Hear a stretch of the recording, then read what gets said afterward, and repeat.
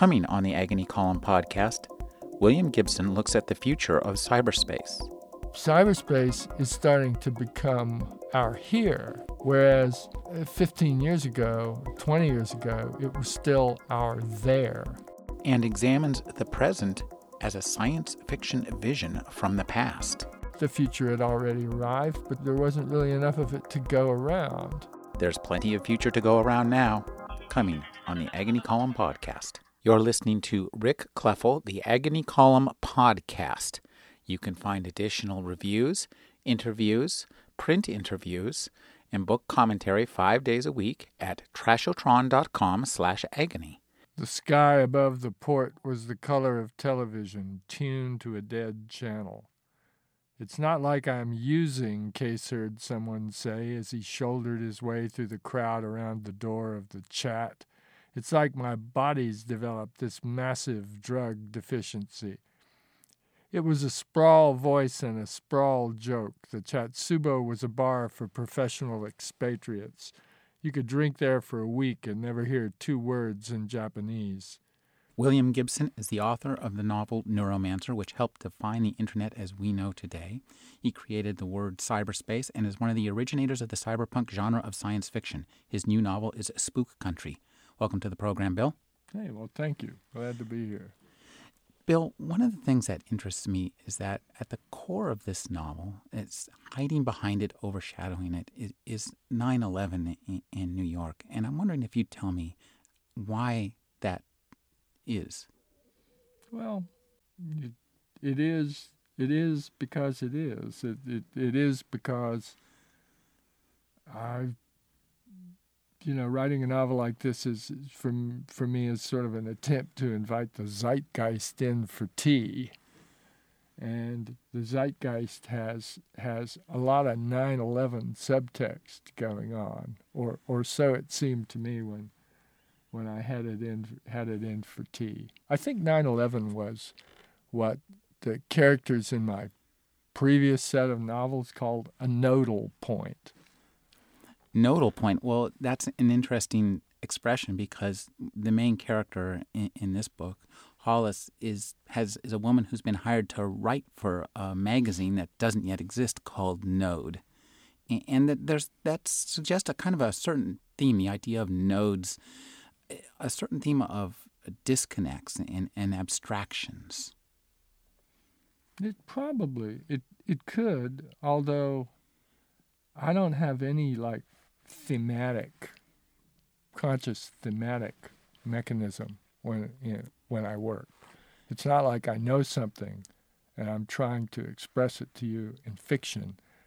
It's like I'm writing fiction to try to, not even to try to figure something out, but I'm writing fiction to trick the world into interrogating my material for me in a way that I will find useful and enjoyable.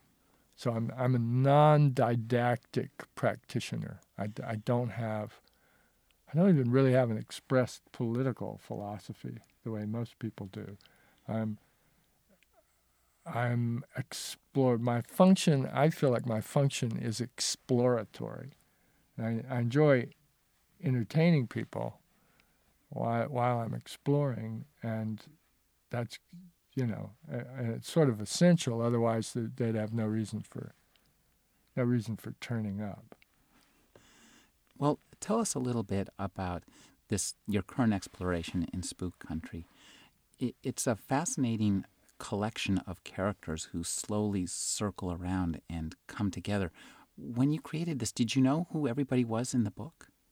I didn't know who when I started it. The creation occurs in process. It isn't as though I'm standing back from the table, knitting my brow, thinking, yes, there will be a 30-something former rock star, and yes, there will be a Cuban Chinese ex-KGB voodooist. It's what it is. I sit, the actual process is I sit down and the screen is blank. I sit down on day one and the screen is blank and I have no idea. no idea what the novel is going to be. And that, usually the whole day's like that, and then I'm unhappy, and this goes on for weeks. And then gradually, through turning up and putting my butt in the chair and moving my fingers on the keyboard in spite of feeling totally uninspired, something will start to come through. And it's usually not character as character, but it's viewpoint. It's usually viewpoint. It's just like views of a scene, but I don't know who's seeing it, and my job then becomes to let this process let me get out of my own way and let the process start to express who the character is. And with this book, the beginning of the book originally was what became, in the end, the second chapter, which is the first Tito point of view chapter. And I had about 15 or 20 pages of that for about 6 months, and that was all I had. And there was no Tito in it. It was just this disembodied, ghostly viewpoint drifting around Lafayette and Canal in this sort of foggy winter weather, recording architectural and sensory impressions. And somehow, I have no idea how, Tito emerged from that. And then Hollis emerged from a parallel attempt to start another thread. And I was in more or less the room she was in the hotel she's in the book. The one time I've been there, early in the morning when there was this freak windstorm along Sunset Strip, which is described in the book. And it was the memory of the freak windstorm somehow evoked the beginning of the character. Milgram, the third point of view character, didn't come in until much later, and at first I only had the 2 threads, but the 2 threads weren't working. They weren't. It just was. It wasn't. The synergy wasn't going on. And one day I sat down and attempted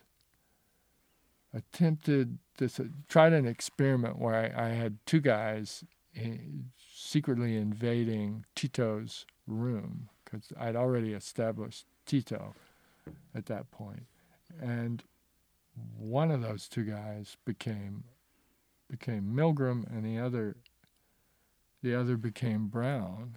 And that's actually how I work. The part of me that's able to write a novel is not a part of me that I have any real conscious access to. And the part of me I have conscious access to really has to be kept away from the text at all costs, because the conscious part of me is really not very good with things novelistic. It's like I just have to get out of my own way. I can't let my superego come in and start second guessing what for me has always been a mysterious and highly intuitive process. One of the things I noticed in this book, right off the bat, was the Mongolian deathworm and an interest in a lot of material I've seen in a magazine called the Fortean Times. Yeah. And I really like the Fortean Times because it presents an odd view of the news and of the world around us that reminds me of science fiction in a way of externalizing things that are within us. And you seem to have an interest in that as well. Well, I think I could argue that I myself have been a Fortean since I was about 12 years old, which was when Ace Books reprinted the books of Charles Fort. Boy, the orange one? The little orange paperback? Yeah. Boy, I got that same one. Yeah, and those utterly blew my mind. But I got them knowing, I bought them at the bus station in my hometown, already knowing that they had been extremely influential on the course of science fiction. And I knew that from reading histories of SF. Like Fort was super influential writer, particularly for people who were working in the 1940s.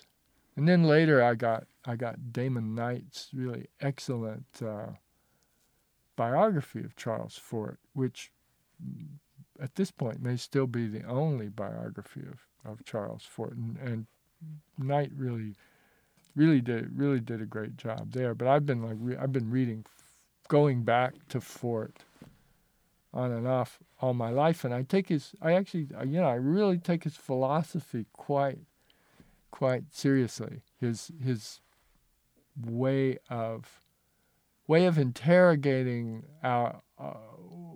his way of interrogating the interrogation of what he probably would have refused to call reality. Tell us a little bit about this interrogation of reality. Well, I think I'm not very good with Fort quotes. I used to know them a bit better, but he once said in effect that he didn't believe that beliefs were adequate to believe in. He said as soon as people believe in something, he started to doubt it. I'm actually not doing a very good job with that. But I'm not the best person to try to explain Fort. But I'm a huge fan of Fortean Times and have been it's one of three magazines that I read every month, and cover to cover are Fortean Times, Giant Robot, and Juxtapose, the movement of the magazine of the lowbrow art movement. And that's become it. Like the internet, I used to spend hundreds of dollars a month on magazines, using them as novelty aggregators.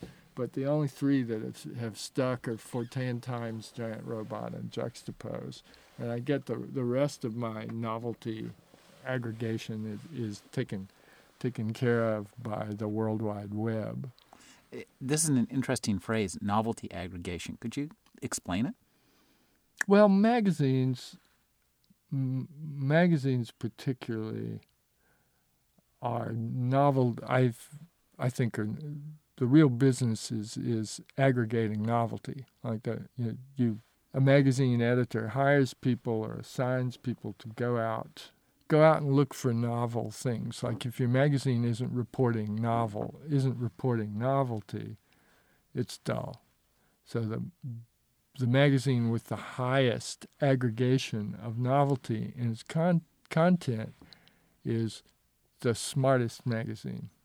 That it's of a certain kind of magazine, like not academic journals, but popular magazines are about novelty, and the more unnovel their content is, the less fun they are.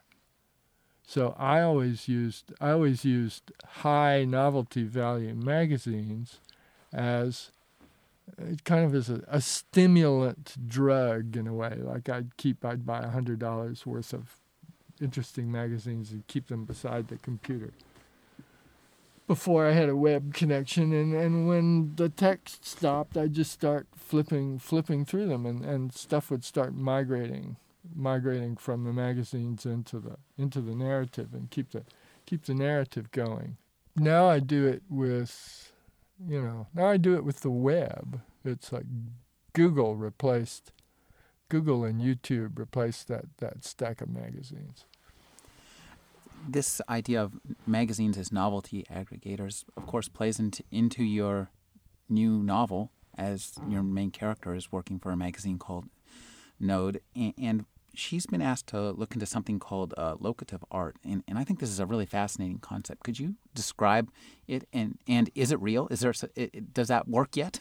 It doesn't. I think this might be one of your imaginative leaps. I think you could do it, actually. I think it's been the locative art that I've described. I don't see why you couldn't do it. I think you could go to Future Shop and maybe one specialist computer stuff store and put something like that together. What I've described is most often referred to in VR circles as blended reality. It's a system in which you can see the physical world, but you see virtual objects or virtual actors as if they were in the physical world. And this can be done. Can be done in the lab at least, and skilled home practitioner could probably do it in the garage. But I'm proposing in my novel, I'm proposing linking that with the GPS grid, so that people can place virtual objects, virtual artworks, anywhere they want on the GPS grid, and they'll stay there as long as the server is up. And you can see them there only if you go there, but only if you have the URL that gets you in to the server. But if you have the URL and you have the right viewing equipment, you can go to a specific physical location, which is the only place you can see this thing, and you can walk around it and check it out from every angle and enjoy it. But there wouldn't be any way to take it home. Well, I won't go that far. I mean, there probably would be some way to record it, but it's not much of a leap at all. It's an ephemeral experience. Well, it's ephemeral in. I don't know. It's ephemeral if you go away and never go back. But if you passed it every day, it wouldn't be that ephemeral. If it was on the doorstep of your apartment, you had to kind of walk through it every day. It would become a permanent thing. Every time I've tried to extrapolate just for myself an evolved version of that, just like I kind of freeze up. It gets very strange, very, very, very quickly, trying to imagine a character interacting in a fully evolved version of that, like a city that's absolutely full of that stuff, where everybody is augmented to be in blended reality all the time. And I would imagine that it seems to me that's I would guess that's the evolutionary direction of interface design, really, is blended reality all the time. You use a word that I find really interesting, everting. Evert. Yeah. And it starts out as a great joke when a French woman's trying to say everything, and it says everting. Tell us a little bit about that concept. Well, people who have everted lips have those lips that look like their mouth is about to turn inside out. But what I'm suggesting with that little section in the book where they stop and have a chat about cyberspace today is that cyberspace is starting to become our here, whereas 15 years ago, 20 years ago, it was still our there. And like here and there I think are in process of swapping. Like 15 or 20 years ago, if you were doing something that you could have described as something you were doing in cyberspace, it was kind of special, and you were kind of special, and there wasn't the future had already arrived, but there wasn't really enough of it to go around. So it was, cyberspace was the there, and the physical world, the non-digital, was the here. In the everting of cyberspace, that's reversed, and it's permanently, I think it's permanently reversed, and that which is without connectivity has become the there, and what we used to call cyberspace has become increasingly the here. But I don't think we'll be calling it cyberspace much longer, because I don't think we'll be using cyber very much as a prefix, and I don't think we'll be using the word digital anymore. Digital is going to go the way of electric. Electric's not, as a descriptor, is not something you see on too many packages these days. Electric toothbrush, yes. Electric iPod, no. And the assumption is that everything's electric anyway. And the assumption pretty shortly will be that everything is digital anyway, to some extent. One of the great images of this book is of Archie, Architecturus, the giant squid. I have to ask, is that a nod to the pre-internet internet protocol of Archie? Was it old? No, I'm like woefully ignorant of the real history of the internet and computing. But I just like squids. I was writing that around the time that they got that first footage of a first video footage of a giant squid. Off this in Japan. Yeah. Oh boy, that was fantastic footage. Yeah. One thing that you talk about in here a few times, and this leads on naturally from what we were talking about before, is experiencing life as a video game. At one point, you have Hollis imagining her boss, Bajand. She imagined him watching this on the screen in his office, the world as a video game. And we seem to be heading more and more in that direction, where when we describe life, sometimes we'll describe it as a series of challenges that you might occur in a video game. Well, I think we might have been doing something like that all along, though. I don't know. Video games are models of our reality. In order to work, they have to be, to some extent, mimetic. They have to be representations of something we've actually experienced in life. So if people use them, when we use video games metaphorically, I don't think there's anything. There's nothing specifically about video games in that. It seems to me. I mean, it's like describing life in terms of a myth, or in terms of chess, which is not. It's like, think of all the chess metaphors in our culture. That's not so different, and we've been doing that for thousands of years.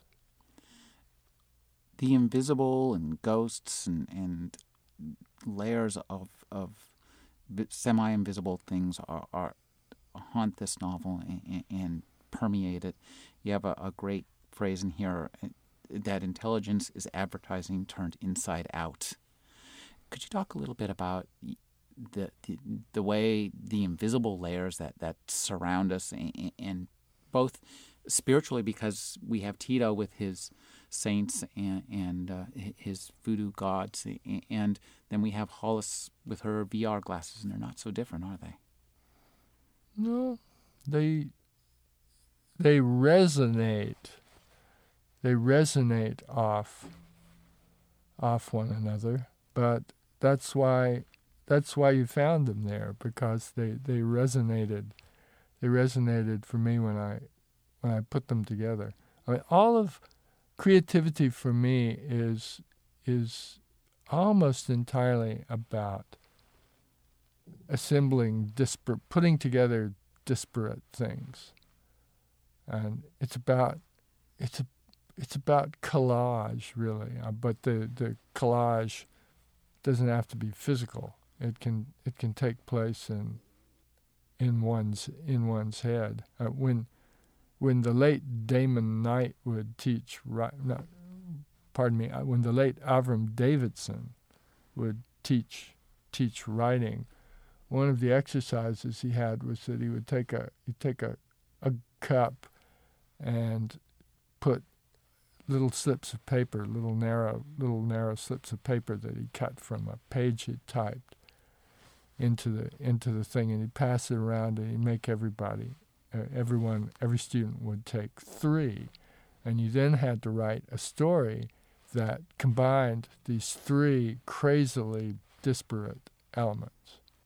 When I read about him doing that, I thought that was like a brilliant exercise, and it's very, very close to how I work. It's like where my stuff comes from, the deliberate juxtaposition of highly unlikely material, and the resulting resonance is, I think, what I feel, when I'm working, is like that it's alive. It's what makes it, if it stops, if the resonance dies, I know that something's wrong. This is a very funny book in a very low-key manner, and one of my favorite characters for the humorous aspects of this is Mr. Brown, mm-hmm. who is this, in a way, it's surprising that I found him funny, because he's a bundle of frustrated violence in many ways, but that frustration is really rather humorous, almost Wile E. Coyote-like. Yeah, he's a satirical figure, but the reason he works is the reason he works is there are people like that around. If there weren't, it wouldn't be funny. Like, satire is no good at all unless it's hitting an actual target. And everything that Brown believes and expresses, I don't know everything he believes, but everything he expresses in the novel is something that I found someone expressing somewhere on the internet, and I won't go into where I went fishing for bits of Brown, but there was like an ocean of it, really. I just had to pick and choose. That whole business about the Frankfurt School, when he and Milgram are having their hot dogs, that's like right out of a comment thread on somebody's blog, and they weren't being funny. And in the context I found it in, it wasn't funny. And I went, I'm going to make use of you, and you'll never know. So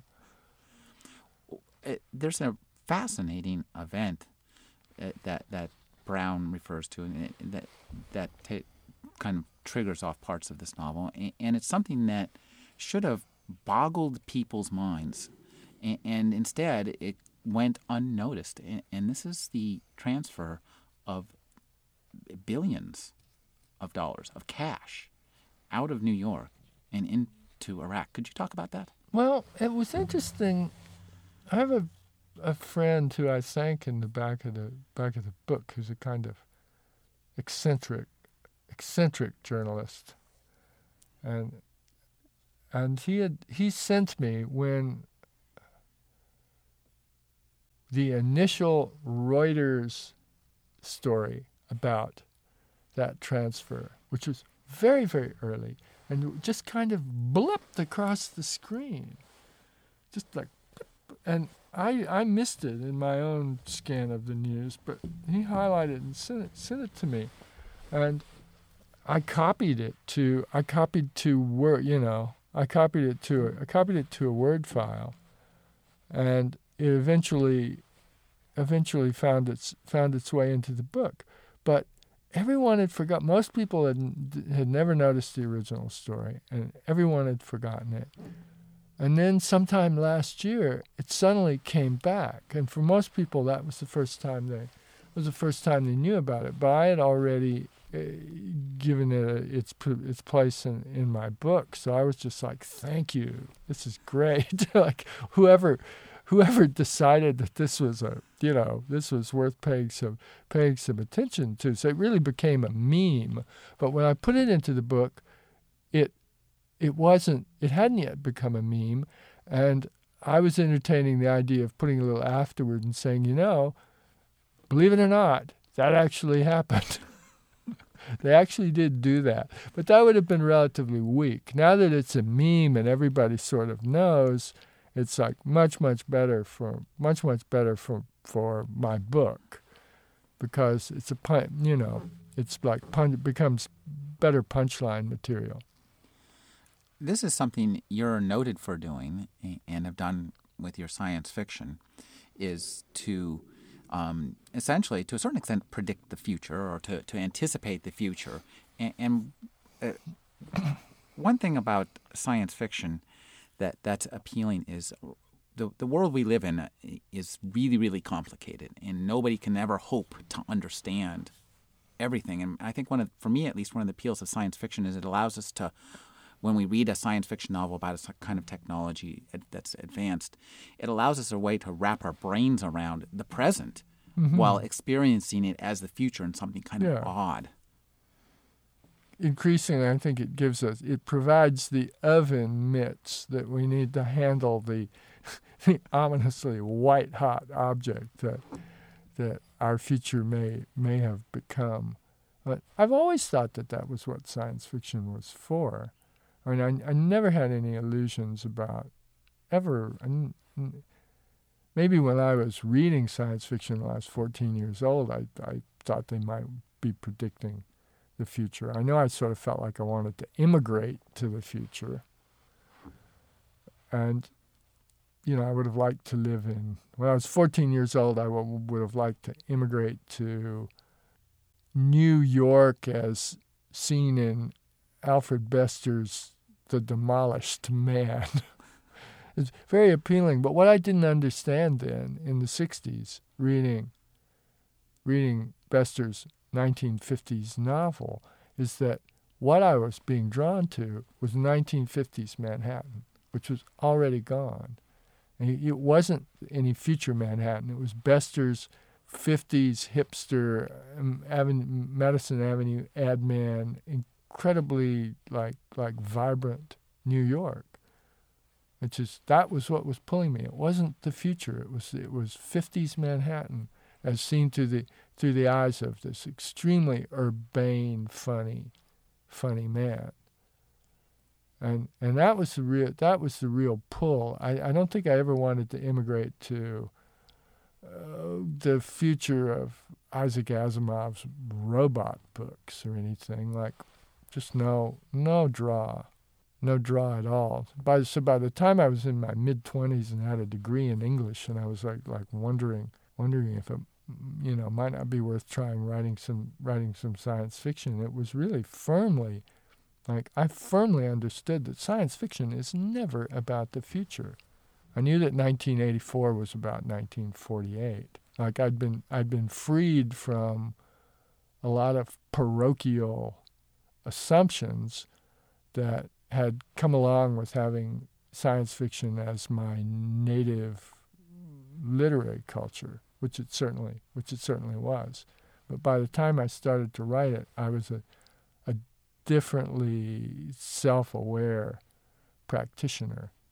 I was determined to be a differently self-aware practitioner, and I think I've stuck with that. When I started to write science fiction, I looked at what was going on, in 1977, from about 1977 to 1981. I was looking at genre SF and what was being published. And the closest thing I could find to compare it to was country music, the Nashville country music industry. It was like Nashville country, and I wanted Willie Nelson. I didn't want Nashville country. Like I had known the the eerie white heat of SF in the 60s when Michael Moorcock was editing New Worlds and Ballard was writing and Delaney was writing, and there was this really like rock and core to the thing. But by 1977, which was a very exciting year culturally everywhere but science fiction had become an industry. It had become an industry that moved units in the way that Nashville is an industry that moves units. And I didn't want to do, I didn't mind moving some units, but I knew I wasn't going to do it that way. Your new book and Pattern Recognition both are set in the current day, or the recent past, actually. And one of the things you do quite well is to bring out the science fiction textures of the present. I mean, there's lots of call-outs in this book where somebody will actually say that a building looks like something out of science fiction. Yeah. Well, if you'd gone into a New York publisher's office in 1981 and pitched them a novel set in a world in which there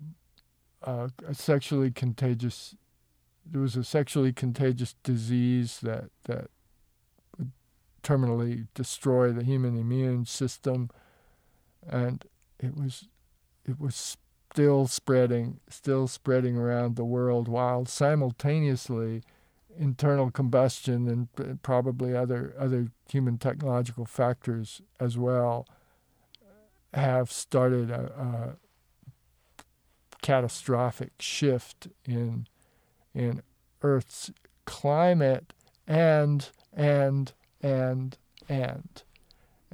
they would have shown you the door. Actually, they would have probably called security, because what you're describing what you're describing is the world today, and it's just hopelessly overloaded for a science fiction novel. Although, interestingly, someone did predict it. Someone did come close to predict it. I think John Brunner's The Sheep Look Up is a brilliant, extraordinary, and unique in presenting a future. It's not exactly our future, but it's as complex as our present. It's like terrifically complex, and he had to use the structure of Dos Passos USA to do it. These little fragments are jumping all over the world very quickly. Well, we live, as you say, we're living kind of in a bad science fiction novel. Yeah. Well, not kind of. We're living in it. We're living in it. We really are. We're living in a set of overlapping scenarios, any one of which could easily have served as the plot driver for a science fiction novel of the 1980s.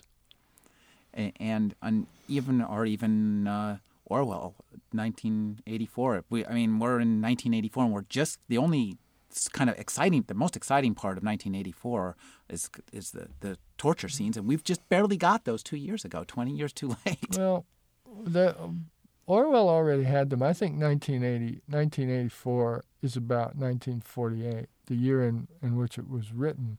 And Orwell didn't really have to make anything up, because he had Hitler and Stalin as models.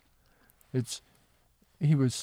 did a great job of the conceit of this is your future, but when Orwell was like, for Orwell, the torture was a done deal. They had already done it, and worse.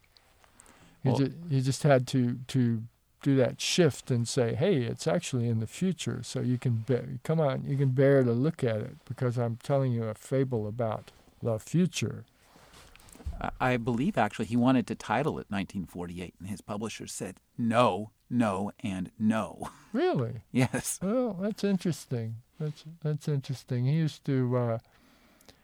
He was briefly, probably I think before 1948. He was published by Victor Gollancz, and they had always been in these wonderfully grotty little offices in Henrietta Street by Covent Garden, and they were my publisher when I first started publishing in England. And whenever I'd go there, I'd kind of put my hand all over this big doorknob, thinking like somewhere I was touching something that George had touched. Your new novel is very much about current day America. And one of the things, there's a phrase you have in here that I think is just so scarily true: a cold civil war. Yeah.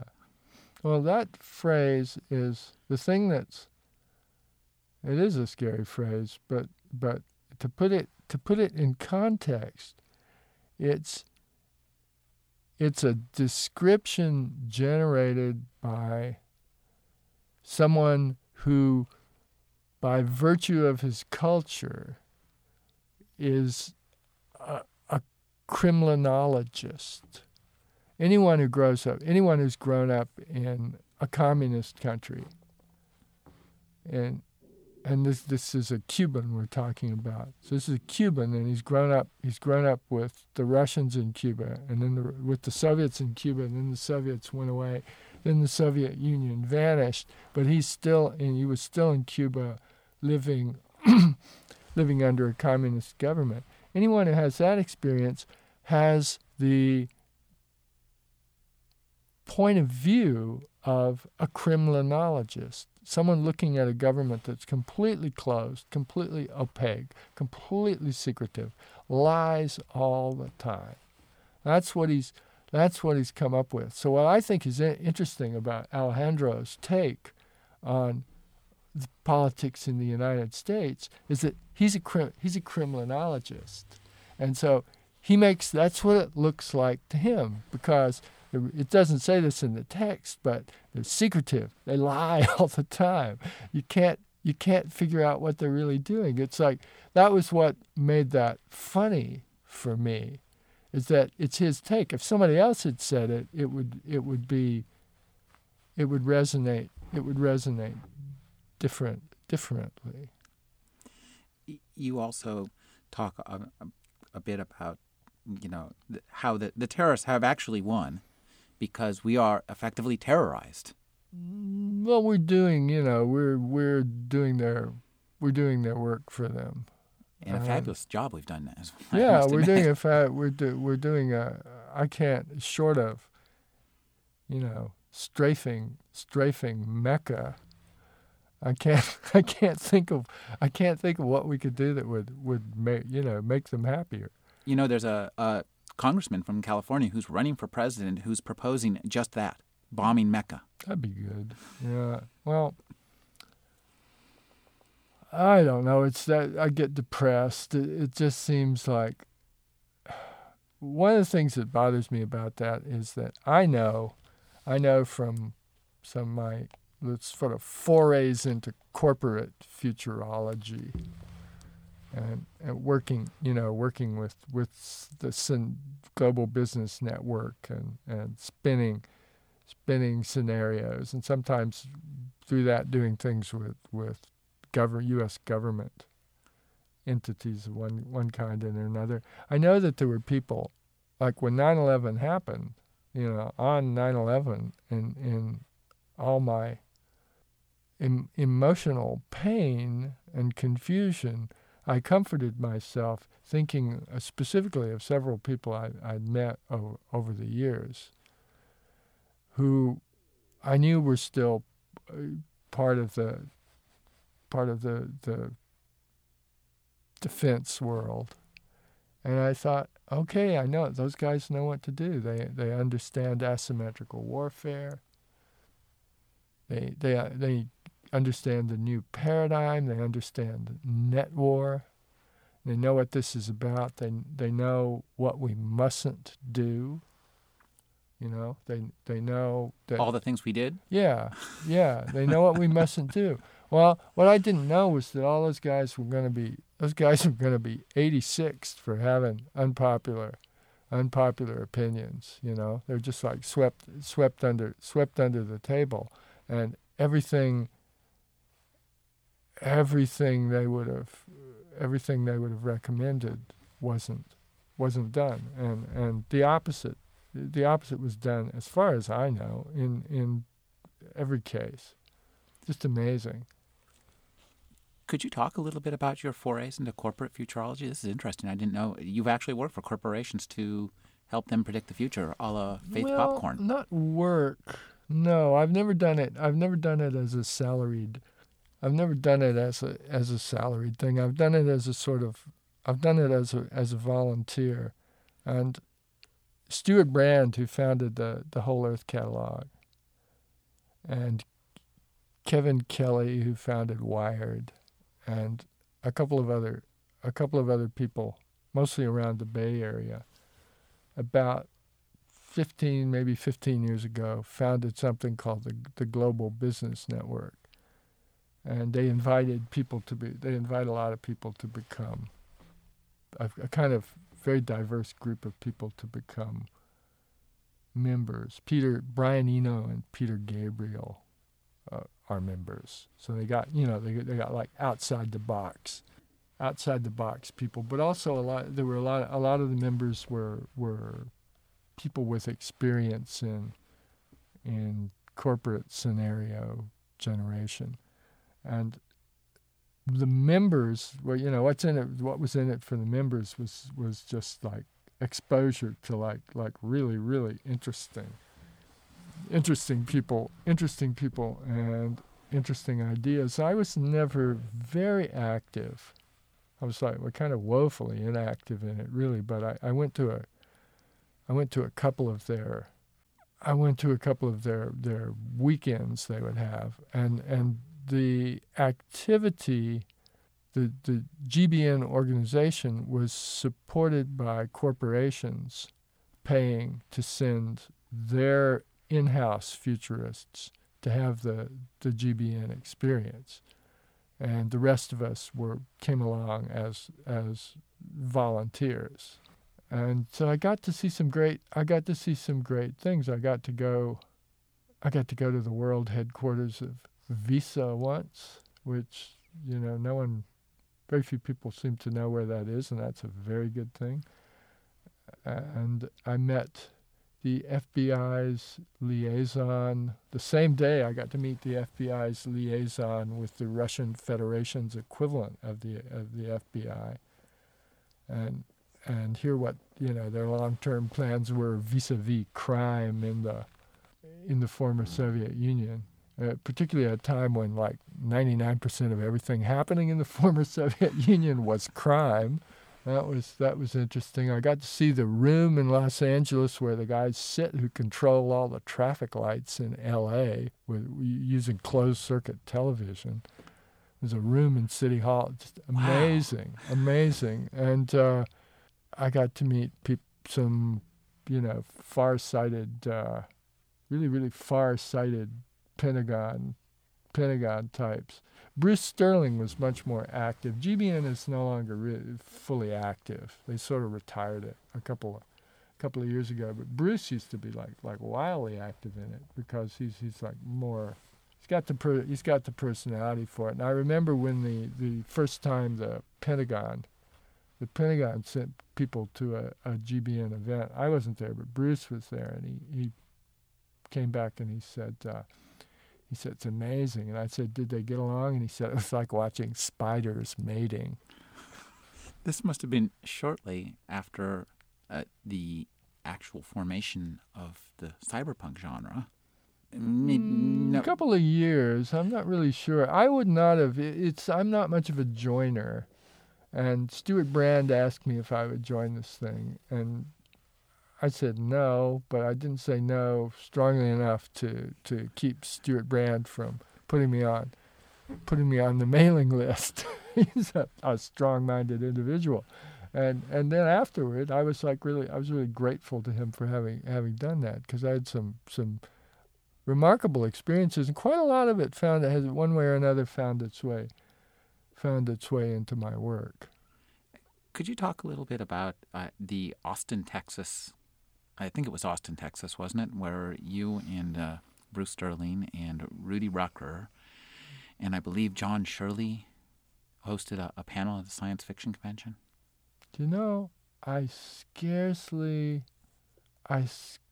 remember that. What I remember about that, I think it was that convention, was that I read maybe the first chapter of Neuromancer to about 10 people. All of us, for some reason, sitting on the floor somewhere. I remember sitting on the floor with my back against the wall, reading this thing in an anxiety, acute anxiety, because no one had ever seen any of it, and I wasn't that far into writing it, and I finished it, and there was this kind of like you could hear a pin drop, saying like people were just sitting there there were some mouths hanging open, and it was like, okay, there's something going on with this material. Maybe I'm doing something right. But the stuff like the cyberpunk panel, I've literally forgotten. I mean, I was probably drunk, or wanting to be.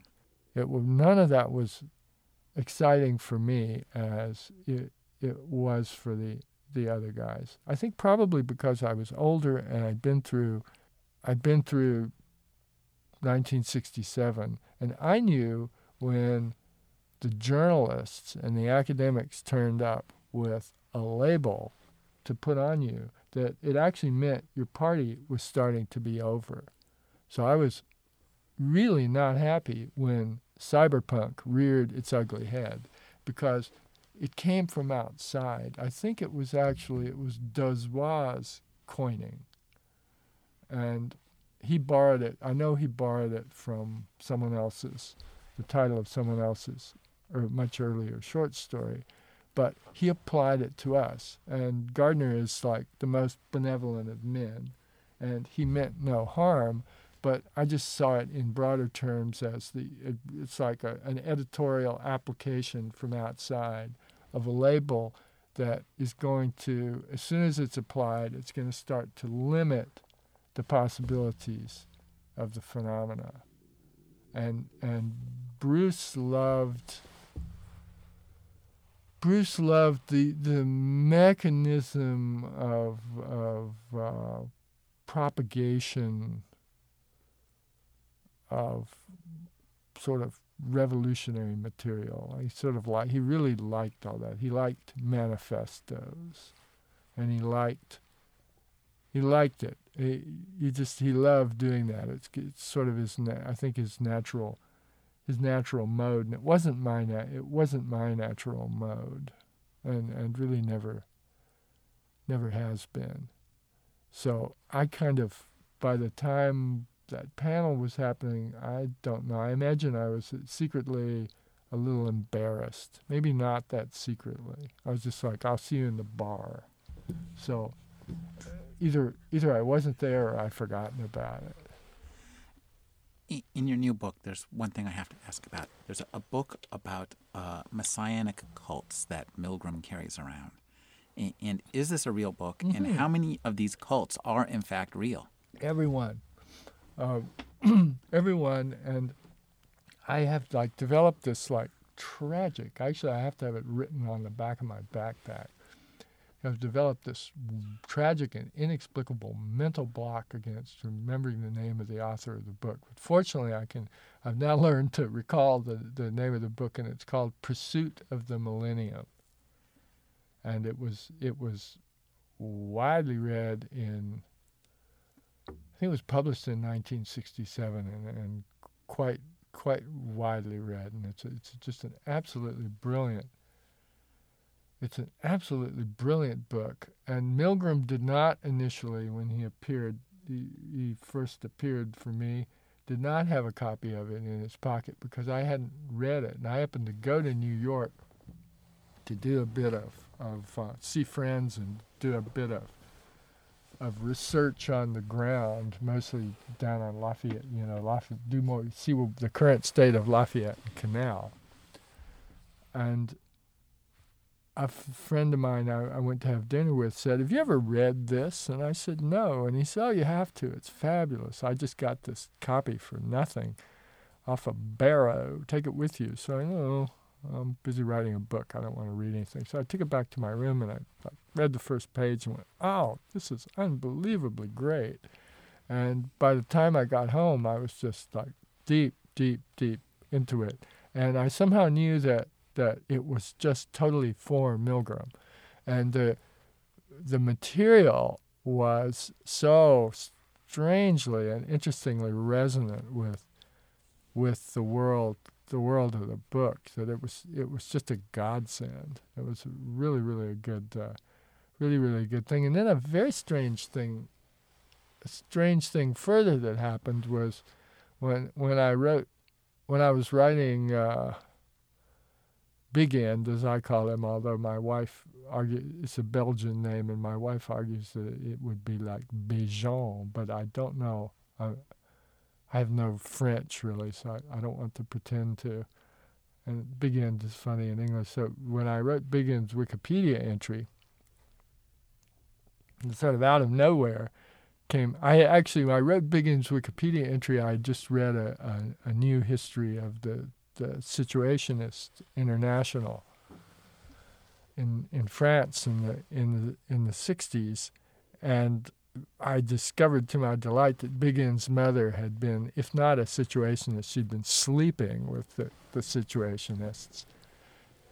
And then I called up my friend in New York who'd given me that book, and I said, this is like Big End's mother was tight with the Situationists, and my other character always has a copy of Pursuit of the Millennium in his pocket. And my friend told me that Pursuit of the Millennium was the lifelong absolute favorite book of Guy Debord, who was, of course, the mastermind of the whole Situationist. Tell us a little bit about the Situationists. They're an interesting group, aren't they? Well, I'm not the guy to do it. I wish I had some kind of cogent little rap on Situationism, but I don't. They're the most shadowy and odd and perhaps inadvertently comical revolutionary group that I know of. They were so pure that in the end there was only one of them. The purging among Situationists was swift indeed, and I think that a lot of Bruce Sterling's more deliberately comical posturings as the Pope of cyberpunk were in gleeful imitation of Situationism. But he was also having fun because he knew that there weren't that many people in the world of science fiction who would get the joke. Can you tell us what you're working on now? I'm working on physically surviving this bloody book tour, and I'm working on letting the thousand interviews of this book tour interrogate Spook Country in a way that will bring me to whatever is what's next, because I've learned to actually view the book tours that way.